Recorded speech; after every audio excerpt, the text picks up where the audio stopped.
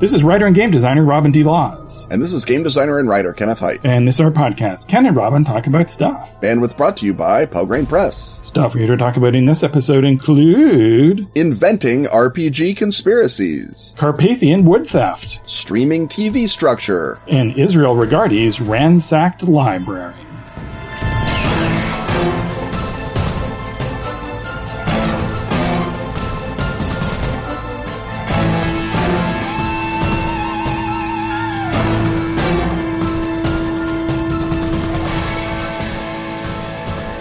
Meet pop-up juncture Nazis with both guns blazing. Open a whoop-ass can on European slavers in 1850s Brazil. Rev your furiously fast Ferrari through the underworld. If you've been itching to try your hand at some or all of these activities, you're in luck. That's because our friends at Atlas Games are launching an adventure subscription plan for Feng Shui 2. That's right, the game Robin designed. Members get free PDFs, early access to new adventures, and 10% off cover price. If the program gets 350 subscribers by January 1st, Atlas anticipates releasing 4 new adventures in 2021, plus more action-packed new material in the future. If you're interested in making this program a reality, or if you just want your new supplements delivered right to your door, you should sign up for a subscription. Visit atlas-games.com/FS2 subscription to learn more and subscribe. You'll only be charged when Atlas Games ships you a book, and you can cancel anytime. Learn more at atlas-games.com/FS2 subscription.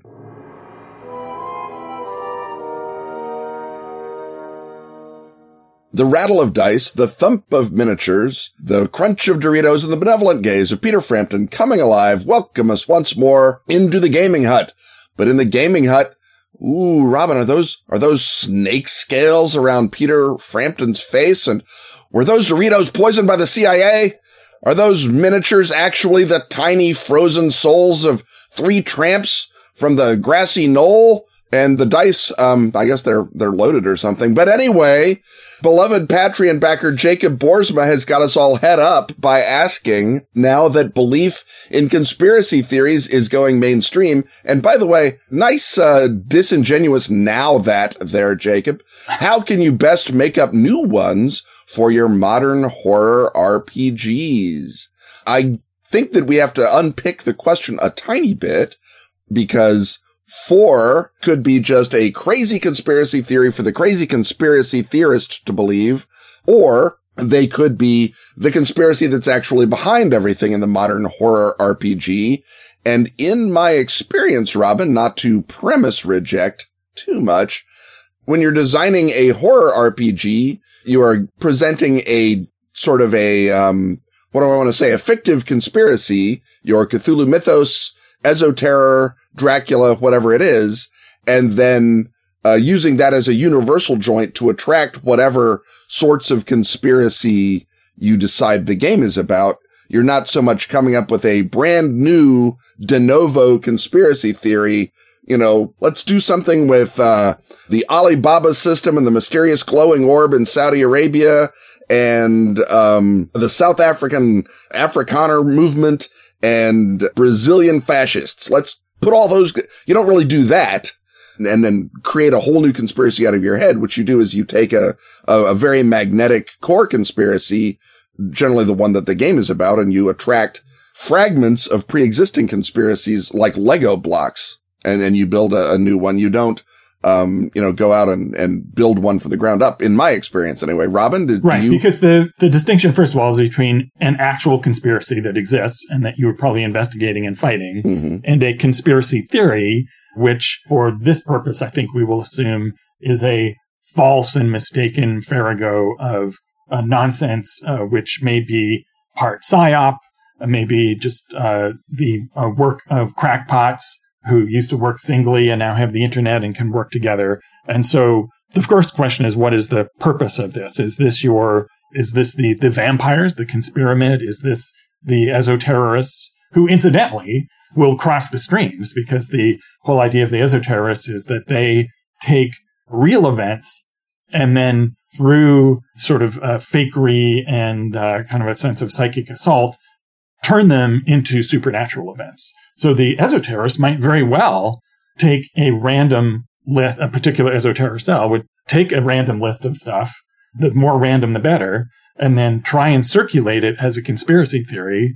They would then see which bits of it stick, and they would refine it, and they would then take it out into the world to work its destructive psychic effect on people who are then rabbit-holed into it. And then from their sense of cognitive dissonance, they would gain the magical power to do the one thing magic does in that world, which is summon demons. Right. And so that gives you both of those things at once. There's a real conspiracy loosing a conspiracy theory on the world. And so that is one way to go about it. The other way, I suppose, is to look at what your actual conspiracy is in the world and then think, well, what traces would it leave that would attract the attention of crackpots? And then what level of other things would they then drag into it that would confuse you? And so the thing is that when you run across this conspiracy theory or discover that someone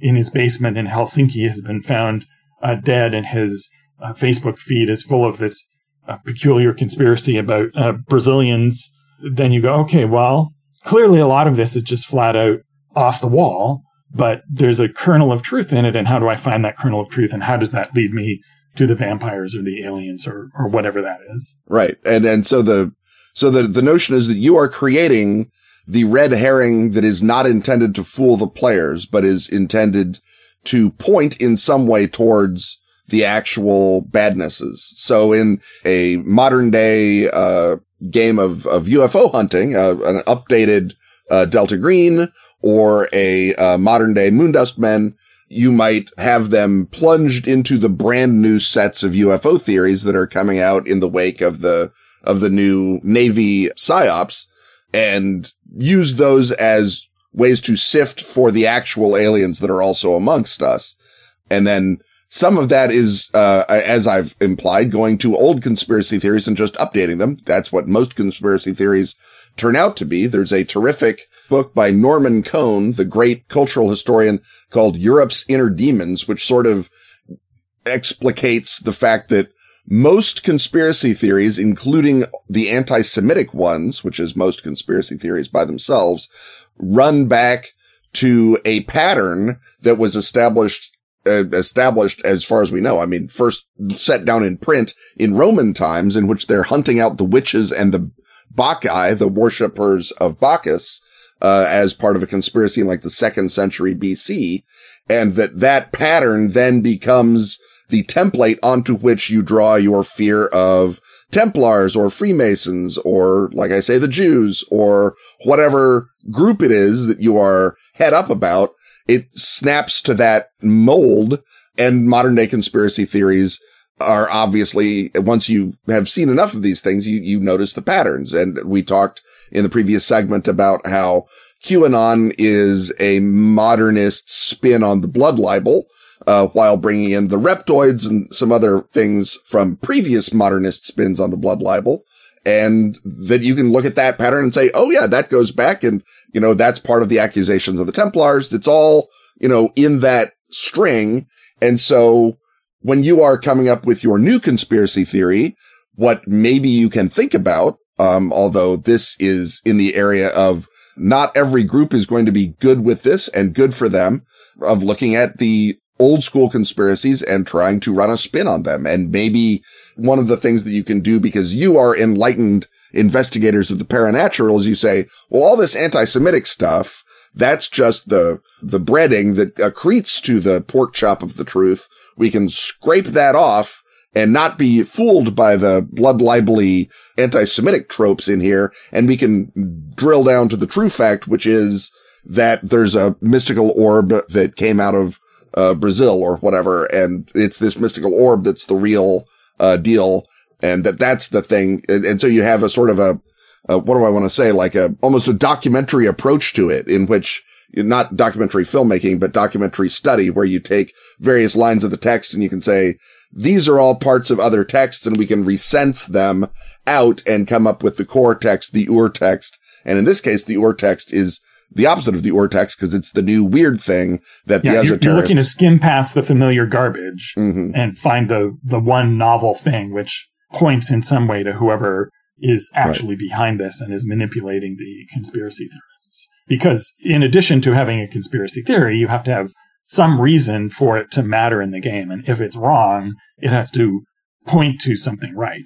And so it could be that the actual conspirators are using the conspiracy theorists as a smokescreen so that, oh, this is just that regular nutty stuff so that people don't notice the actual thing they're doing. Or they could actually be using them as cat's paws, as agents, as is done famously in The Repair of Reputations, where Mr. Wilde has a conspiracy where he has blackmail material on everybody and he's made them read the King in Yellow, and now he's in their thrall. And so you know that the thing instead of the King in Yellow is some sort of conspiracy theory that has people doing things, but the theory itself may not help you trace anything, but you know that this guy who had this pamphlet in his pocket was then up on the roof, leaving the grenades in the box, and you can then, trace the source of the grenades, or follow him back to his trailer, or whatever it is. And in that case, the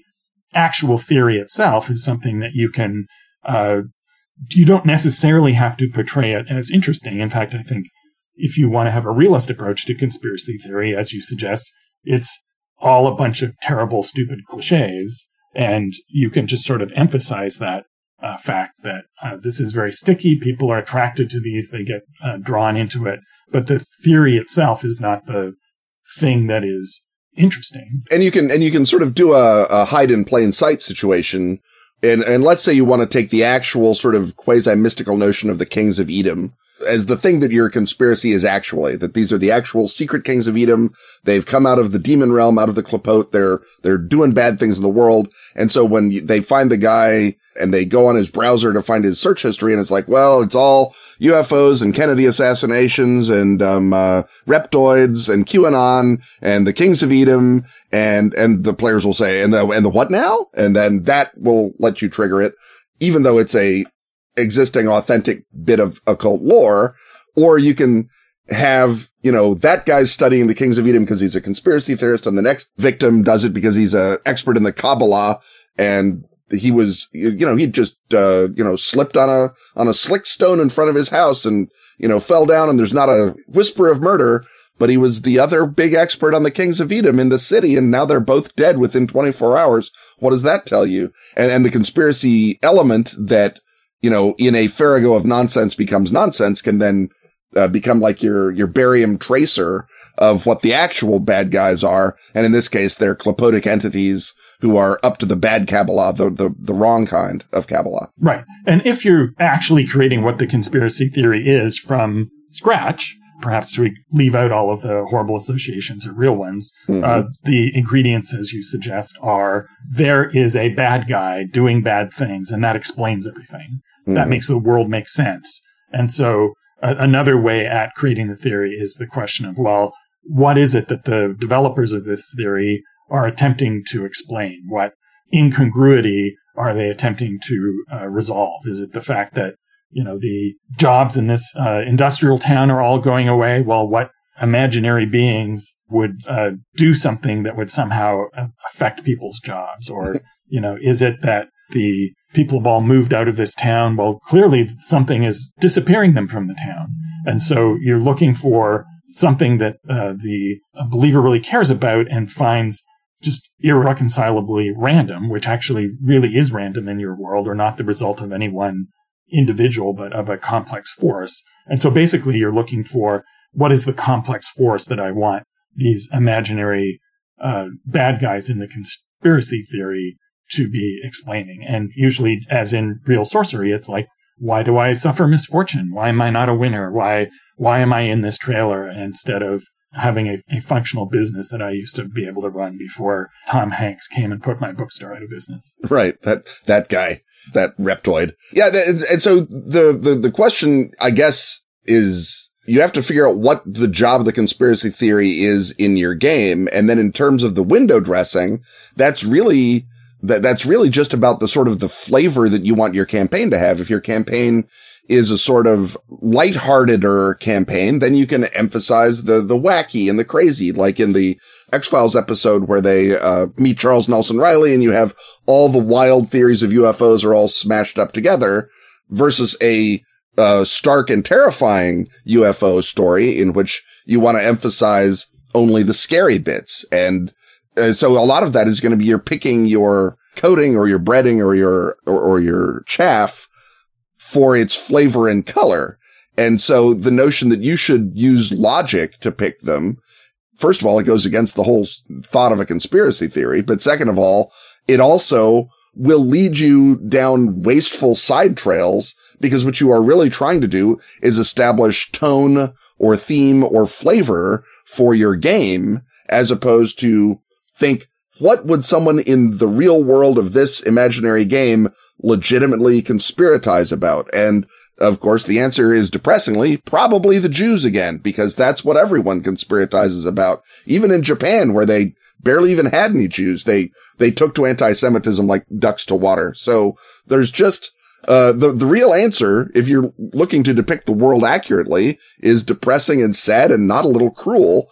And so maybe unless you're trying to double down on depressing, sad, and cruel as the themes of your game, don't try to come up with a realistic conspiracy theory. Try and, throw any old nonsense into the air, not least because your player characters are not going to be hunting down a phony conspiracy theory and trailing into it. And the last thing you want is for them to accidentally get sucked up into something real seeming and not go to the fireworks factory because they're too busy screwing around in the vacant lot next door that you put up the cool sign in. Yeah. So basically, if you make your conspiracy theory fun and original, it's quite different from any real one. And it can be exciting and fun. Many of them are still fun, but they are sadly not very original. Right. Well, on that note, I think the big conspiracy we need to explain is why we have to go to commercial and then to another hut on the other side. It's aliens.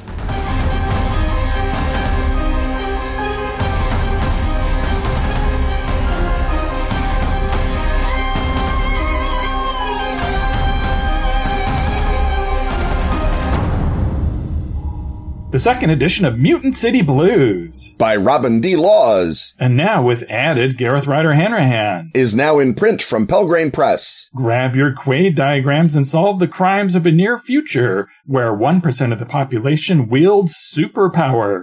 As members of the elite Heightened Crime Investigation Unit, you and your fellow detectives solve crimes involving the city's mutant community. When a mutant power is used to kill, you catch the case. When it's a mutant victim in the chalk outline, you get the call. New features include the ability to go beyond the badge with a private investigator campaign frame, a simplified push system to amplify your investigative abilities, expanded chase rules, and a spiffy new cover by comics artist extraordinaire Gene Ha. Find it at your favorite retail store. Or use the voucher code DIAGRAM2020 to get 15% off at the Pelgrane store.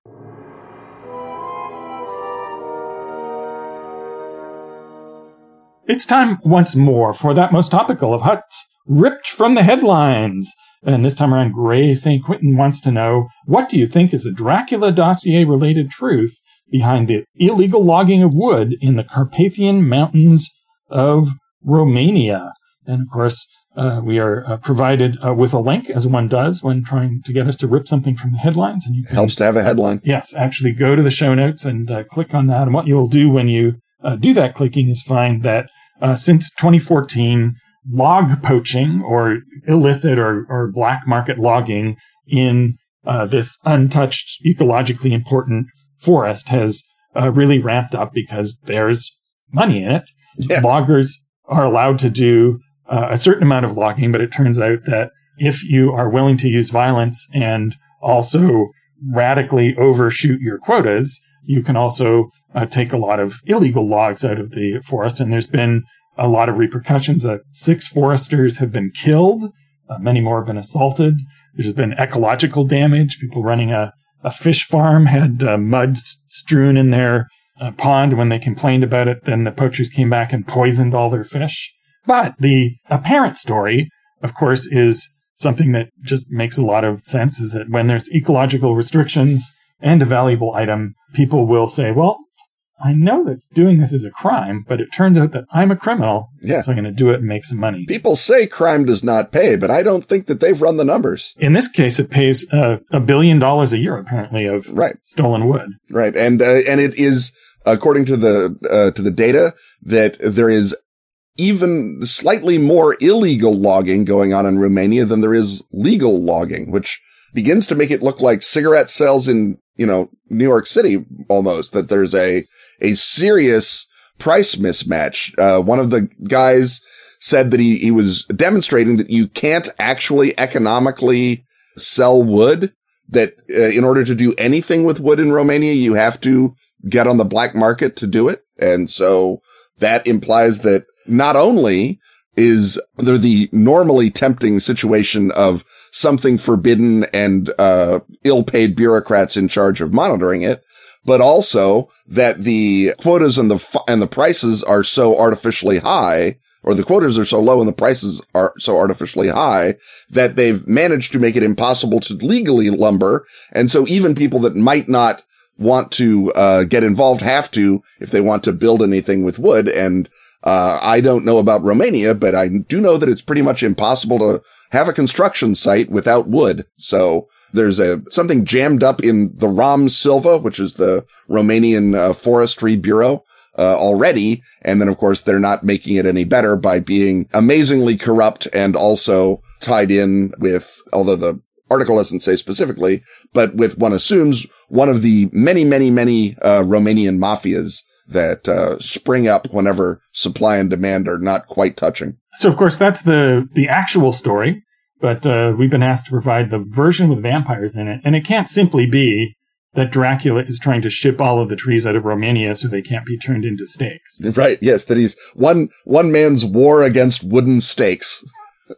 In the actual director's handbook, I mention that one of the spoor that you might detect for finding Dracula's castle, which, as we know, is canonically in the midst of a forest, is that you might find out where there are illegal logging activities that are being shut down. Because rather than the logging being run by Dracula, the logging is being run by, wood thieves. But if they accidentally log Dracula's forest, he does have the government shut them down, or just simply walks out into his woods or sends the wolves after them, and they all have their throats torn out horribly, and then that shuts it down. So illegal logging becomes sort of the reverse spoor of Dracula, that wherever it's not happening is maybe a sign that that's where Dracula's castle is. You could also, of course, have the notion that if there are rival vampires, one of the things that, let's say Elizabeth Bathory is trying to pull on Dracula might be to log out his area so that people stumble on Castle Dracula and interfere with his seclusion and his magics, which might involve having a tree older than him that he can, keep his soul in or do some other magical chicanery with. And if that tree gets chopped down by people in the pay of Elizabeth Bathory, well, oh, darn, that's a shame. And he can't fight back on that ground because her magic depends on the spirits of the air, not on the spirits of the earth. So he's got to figure out some other way to mess with her. So that could be part of it, that it's a hidden thrust against Dracula by one of his supernatural enemies. Right. And it could be a cover for the Romanian anti-vampire effort, right? Is that if you're creeping around in forests trying to find weird-looking wolves or find where the caves and crypts are, what better way, if you're just heading around with your cell phone out and your GPS, the vampires go, oh, obviously it's the Van Helsing crowd again. But if you're logging illegally, that can be your cover. So a part of this could be, your job as agents is to go in, infiltrate the illegal loggers, and then use that to get closer to whatever vampire castle you're trying to get to. The flip side of that, of course, is that maybe Dracula or another vampire, they just need cash. And they hang around in their castle all day. They're in Romania. There's not a lot of industry. And guess what you can do pretty easily as a vampire is wipe out the competition. And this is a trade that makes sense to you. Lumbering, chopping down trees. You knew what that was in life during the medieval era. And yeah, sure, they have trucks now and stuff, but other than that, it's a nice, sort of wholesome seeming crime for you to be committing. And another part of it is that indeed there might be something special about the wood that you as a vampire are looking for or need. Perhaps your coffin has been damaged by the last crew of pesky agents, and you know that if you find a tree of approximately the same age and the same species and have it made into a coffin, that is going to be a much safer one that gives you a better night's sleep. So you may be searching for a particular tree and have a commission out with the tree loggers, and then the agents could go, well, if we follow these people who are looking for this very specific, very old tree, maybe then when they chop it down and take it somewhere, we'll know where the vampire is. The notion of a price on wood that makes it impossible to use wood in construction does imply that someone with a medieval mindset is setting the price. That what's actually happened is now that Dracula's in London or America or wherever he is, he doesn't really care about Romania. He's got, a shipping container full of his native soil. Romania can be strip mined as far as he's concerned. Bunch of jerks always holding him back and Ceausescuing around.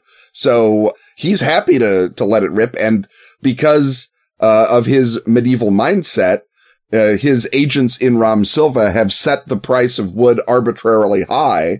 And he doesn't care that leads to overlogging and wood mafias, because he gets his share of the legitimate wood because he's corrupted the Romanian forestry system so much.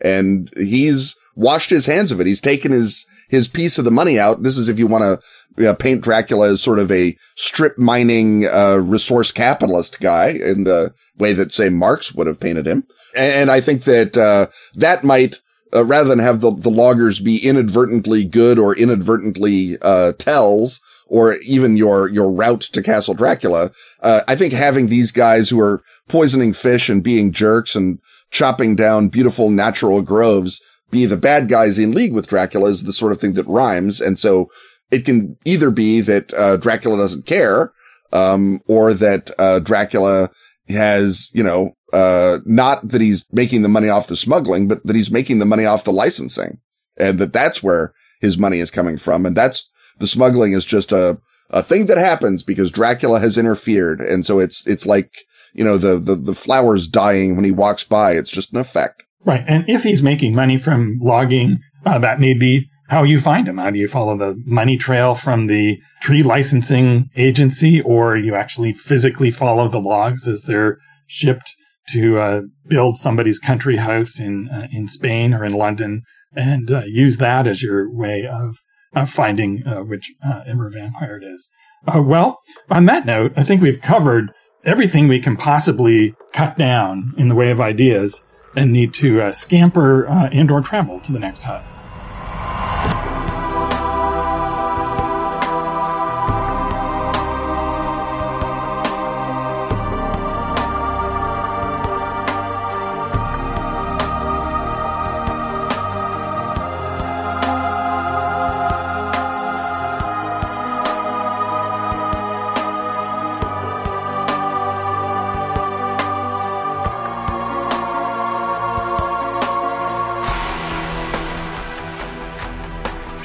The best of Askfageln is now available at Drive-Thru RPG. All issues of Phoenix Magazine since 2013. That's spelled F-E-N-I-X. Can now be grabbed in special English editions. Containing stellar gaming material from our own Ken Hite. And such other recurring stalwarts as Graham Davis. And Pete Nash. Also find Dice, the gorgeous photo book celebrating that classic gaming accessory. And Freeway Warrior, the series of post-apocalyptic choose-your-adventures by Joe Dever. And if you speak Swedish, not English... That's Swedish, not English. You can delight in every original issue of Phoenix. And the new Sagebrush and Six Guns role-playing game, Western. How do you say slap leather varmint in Swedish? Oddly, Google Translate refuses to help on that. That's the best of Askfageln on Drive-Thru. Keep our logs unpoached alongside such beloved Patreon backers as Evan Hughes, Martin Rundqvist, Nate Merritt, Urs Blumentritt, and Anders Moline.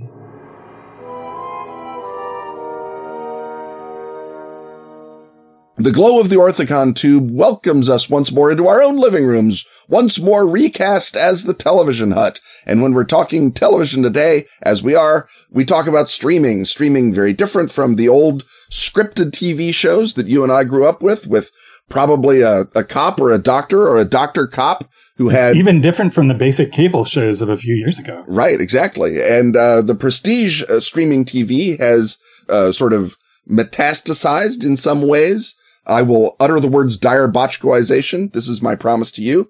But prestige streaming has altered the way that scripted TV has happened, if only by being a example of charismatic megafauna that gets everyone's attention, even if the majority of TV is still grinding along being garbage soap operas or game shows the way that they always have been. So what are we talking about, Robin? Are we all head up by the Queen's Gambit? What's going on? Well, I think what I would like to look at rather than particular shows is the structural changes that happen under the economics of production for streaming. Right. So basic cable, for example, has a certain structure where they have relatively short seasons as opposed to like network TV.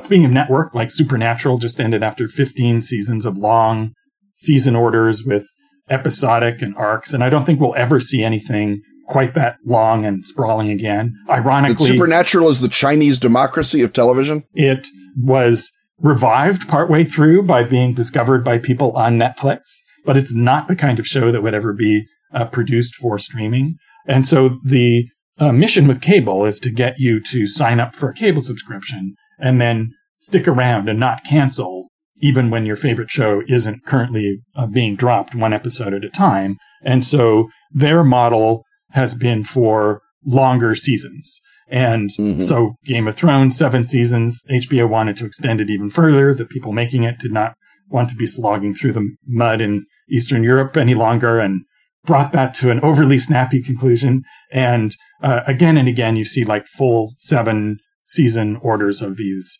shows that typically each season will have a sort of a set structure to it. And sometimes, as we pointed out before, those shows will have a lot going on in the beginning. They'll be slow in the middle with just a lot of character riffing. And then suddenly everything will change in the last season, which then hooks you into the next one.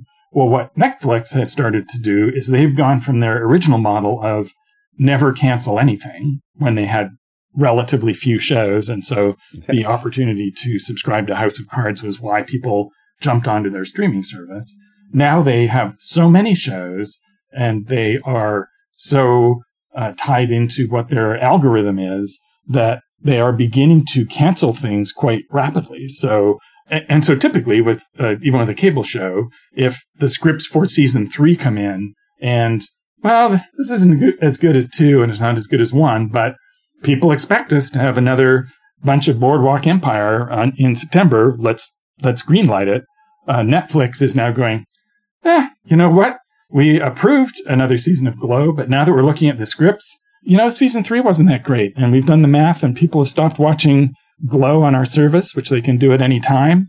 And you know what? There's just not going to be any more Glow. Or David Fincher can have script problems on season 3 of Mindhunters and go, you know what? What if I made a movie about Orson Welles' screenwriter instead? Because I don't like these scripts and producing this show is depressing and we don't have that many people in the audience anyway. And so as a viewer, your promise that they're extending you when you jump onto a new show has become quite precarious.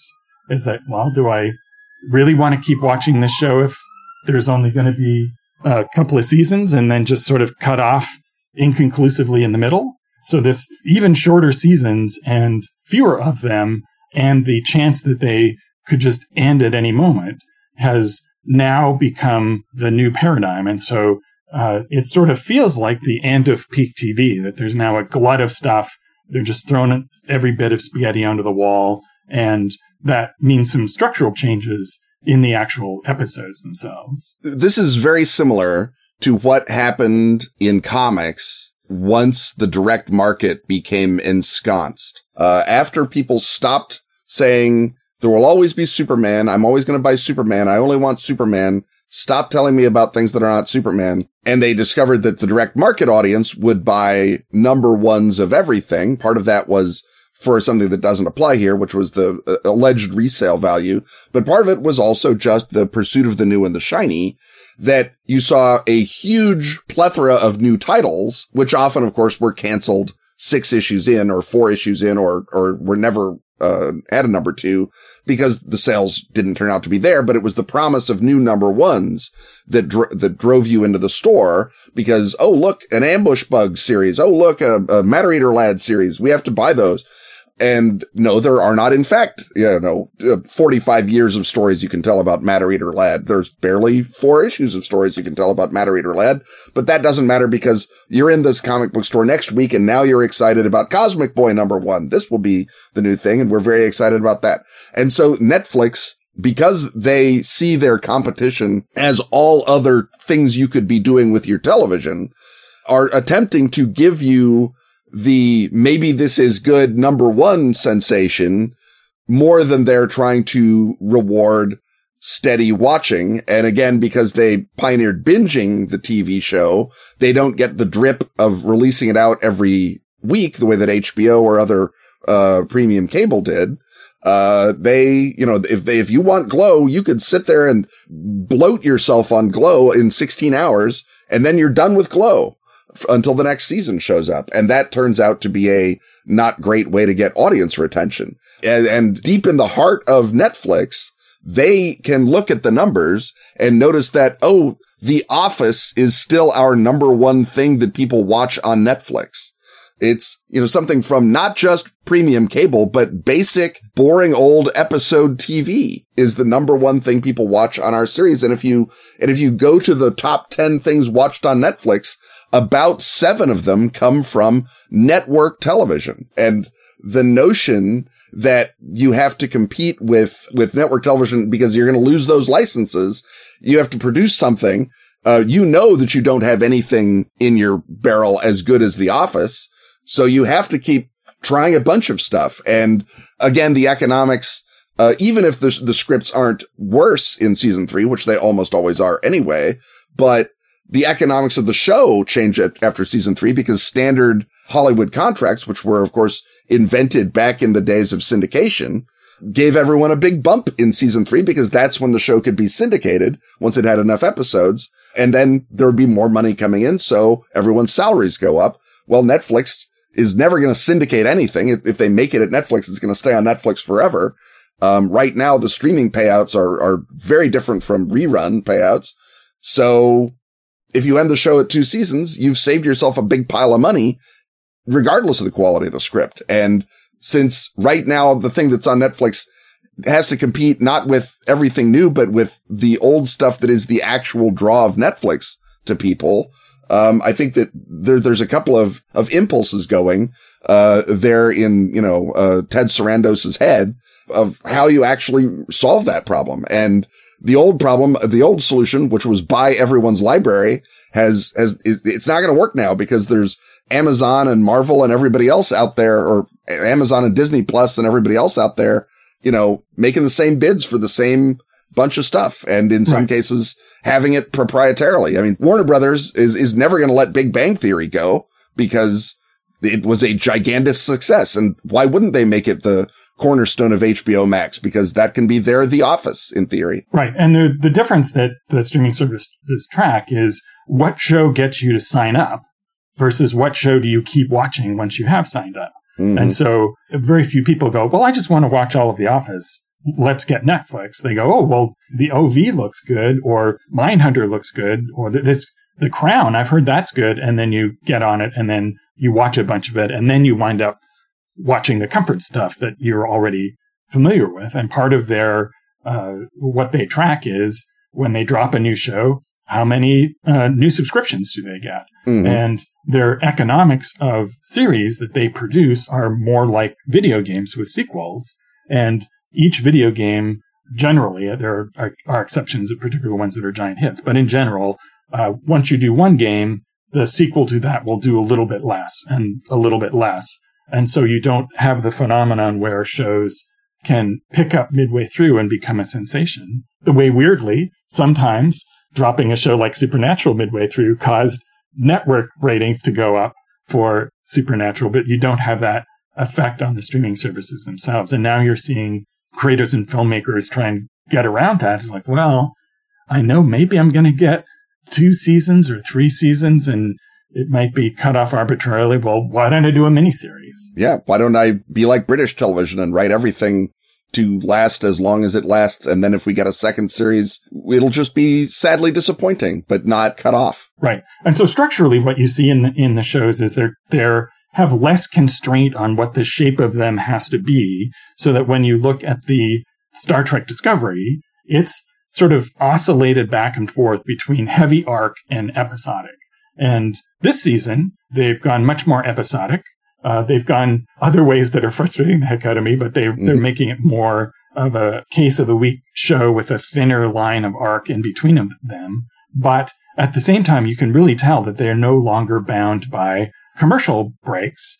So this is not something that would ever be on HBO. HBO got a procedural property, Lovecraft Country, and then made it into a dramatic serial and radically pulled out the occult adventure elements that I guess originally attracted them to it and made it more like an HBO show.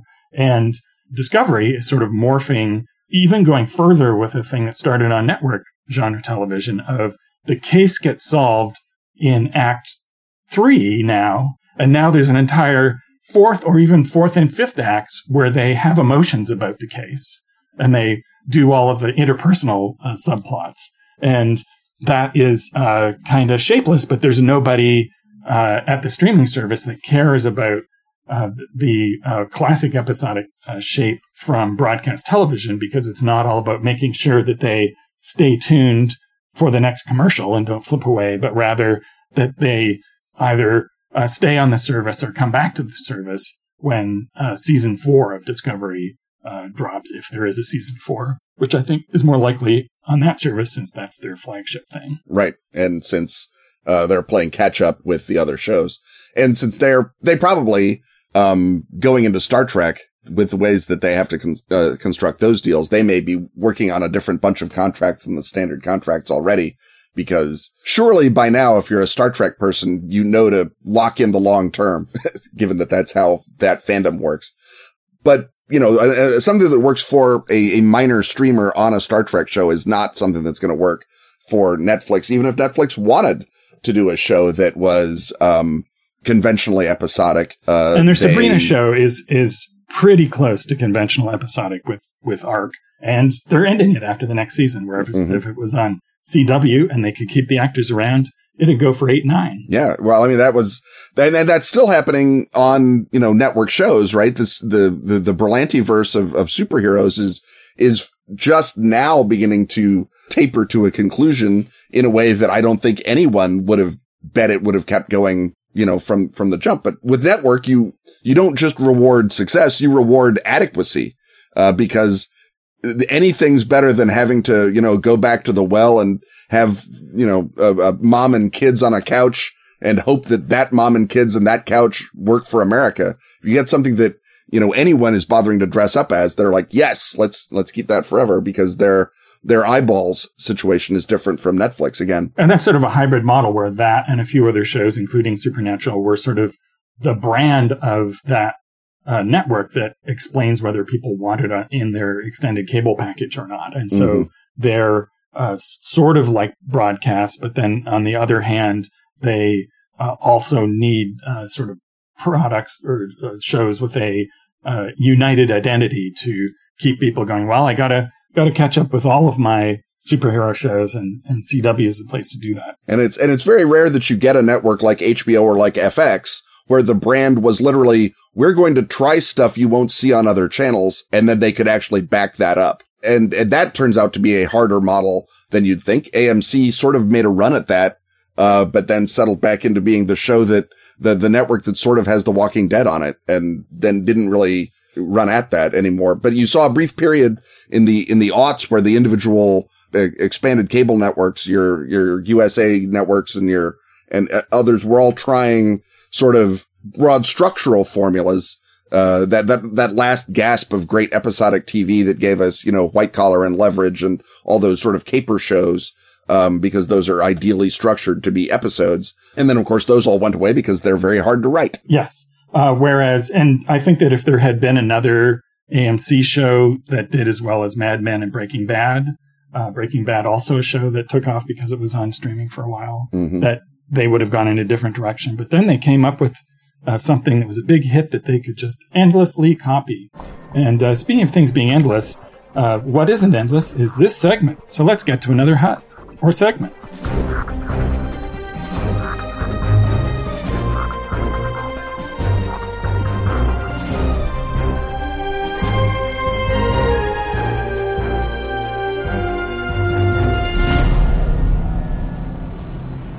Suit up, agents of Delta Green. Your battle to save humanity from unnatural horrors is going beyond the Beltway. With Delta Green The Labyrinth now shipping in beautiful and weaponizable hardcover to a secure dead drop near you. Written by Delta Green co-creator John Scott Tynes, this all-new collection of organizations dives deep into the fissures of America in the new millennium. From the loathsome servitors of the 1%, to the hard-scrabble faithful of the Rust Belt, from the abusive warrens of the Internet, to the lonely chambers of every human heart, from the toxic legacy of the Cold War, to the doomed idealists trapped in a world they cannot save. American life has entered a labyrinth of twisty, turny passages. And while there are many ways in, there is no way out. Unless knowledge is a way out. In which case, find Arc Dream Publishing's Delta Green The Labyrinth at your game purveyor of choice. Disclaimer, knowledge is not a way out.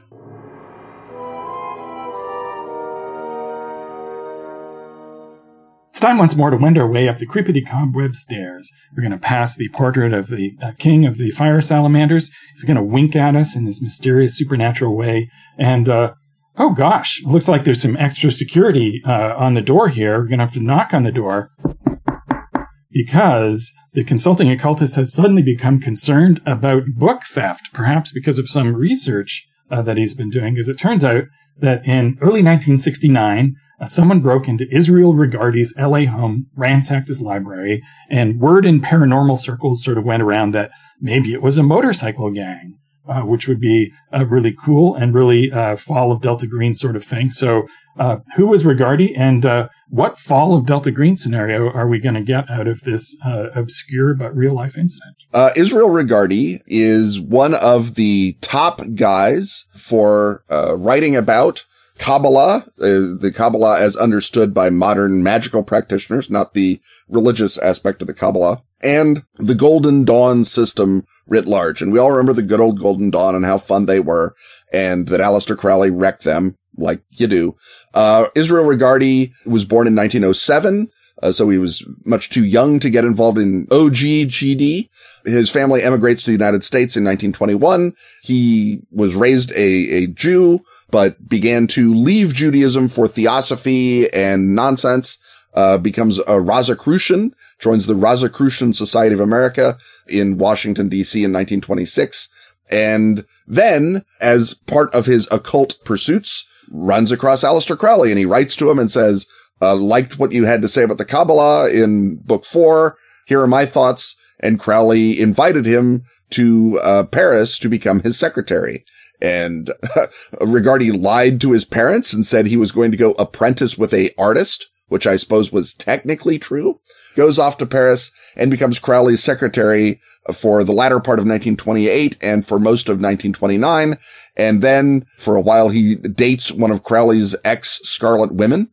And then Crowley says, no doubt, with a quavering fondness in his voice, that there's no money for heroin and secretaries. So you're fired, kid. He goes off. He writes some books about Kabbalah. He joins the Stella Matutina, which is another post-Golden Dawn order.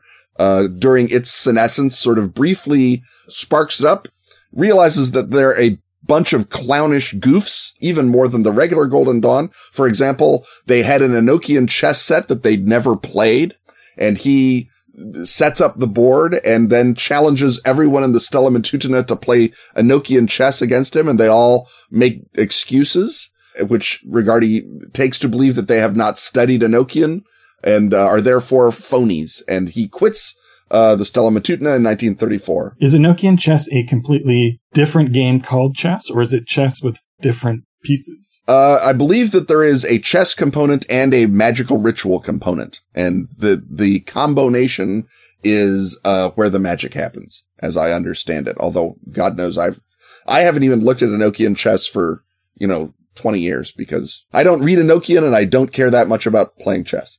But anyway, when he leaves the Stella Matutina, he begins to publish the Golden Dawn rituals because he says if they're in the hands of these clowns, they will be lost forever. And so I have to get them out into the world, which is technically a violation of your Golden Dawn oath that you're going to keep quiet about the rituals. And that, amongst other things, in addition to Crowley being a filthy anti-Semite, causes a feud with Crowley in 1937. He breaks completely with him and then goes whole hog and has the Golden Dawn materials published in a handsome series of volumes from Ares Press in Chicago. Having done that, he figures that's burned his bridges with the occult community. He can give it up. He studies Wilhelm Reich. He studies chiropractic and psychotherapy. And after World War II service, moves to Los Angeles and becomes a chiropractor and makes good money for the first time in his life because he's, actually doing something that makes people happy as opposed to makes everyone depressed. Enochian chess just doesn't pay. It just doesn't pay the bills. Every so often, occultists will write him letters and he will answer the ones that seem good and put the rest in a file that he labels Liber Nuts, which is one of the lovely things about Rigardi. Amongst his correspondence is JFK assassination researcher Mary Farrell, who was going to get into ceremonial magic in a big way. And then the Warren Commission came out and she said, before I do that, let me obsessively study something else for patterns. And the rest is history. And while that's going on, the Agape Lodge, which is one of the American OTO lodges established by Crowley's Viceroy Carl Germer, runs in LA with Jack Parsons, who I believe we've already talked about, and a bunch of other people.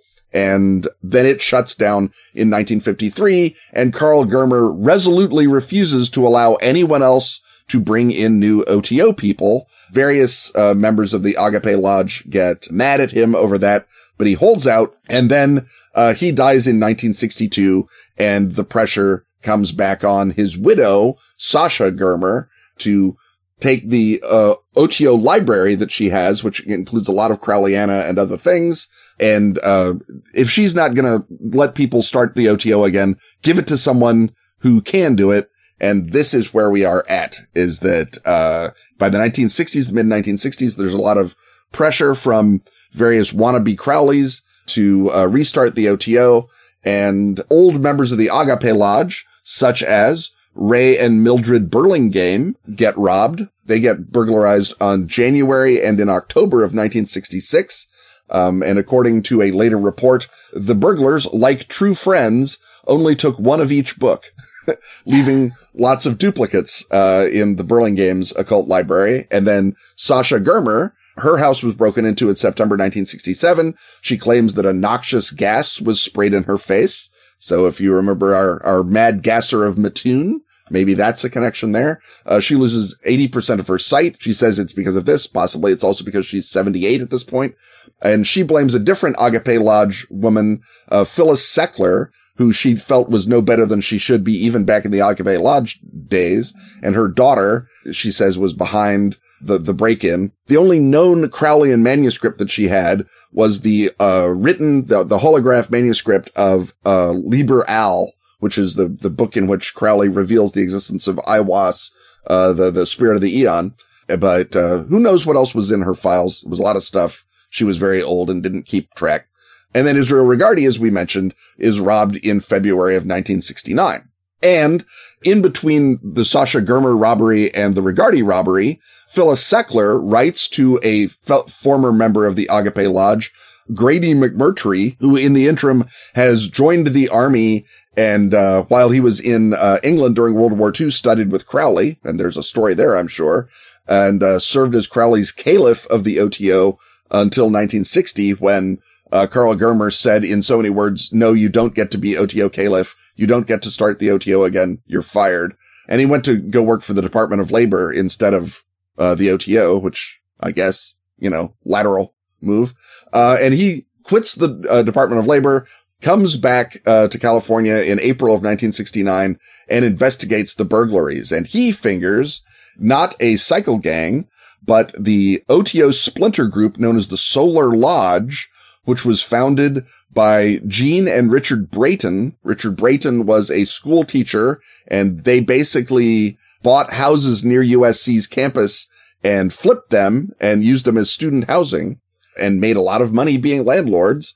And supposedly, according to McMurtry, the Braytons, a week after the Germer robbery, showed off Crowley's Golden Dawn robes at a ritual of the Solar Lodge. And to make everything even better, they begin building a pyramidal ark in the Mojave Desert in June 1967. And they were also tied in with a child kidnapping case in October of 1969. And according to some people who don't seem to have done a lot of research, they, amongst their drop-ins was Charles Manson, and that they may have been the conduit through which Manson got what bits of Crowleyanity that he carried away in his crazy little brain. So the Solar Lodge are bad actors. The people who were in the Solar Lodge, they write things like, well, I didn't see any blood rituals or anything, but there was a lot of casual racism, which I was not down with. That's why I was sneaking around in their bedroom. And so say what you want about the Solar Lodge. They seem to have been no better than they should be, but I don't know that anyone in the occult scene in Southern California gets to point a lot of fingers at them necessarily. And it sounds like the whole motorcycle gang aspect was part of a game of telephone where people outside of California were going, occultists, criminals, Kenneth Anger's in L.A. Kenneth Anger made Scorpio Rising about a occult motorcycle gang, or he made Scorpio Rising about a motorcycle gang and it had occult overtones, and he made other occult movies. Maybe it was a Kenneth Anger style motorcycle gang that did it, and I think that's where that thread comes from. So how does this become a Fall of Delta Green scenario? Well, I think the Fall of Delta Green, there's a couple of possibilities. One that I like is that the robberies were carried out by a secretive government bureau. And it might have been part of one of the precursors to Operation Often, the CIA's investigation into conventional magic, or it might have been some other sort of tangential mythos investigating thing, maybe a Delta Green asset, maybe a Majestic asset, and that it's the act of investigating it that makes your team come and handle the veil out, and you get to decide, are you going to finger the Solar Lodge? Are you going to finger a cycle gang? What are you going to do to cover it up?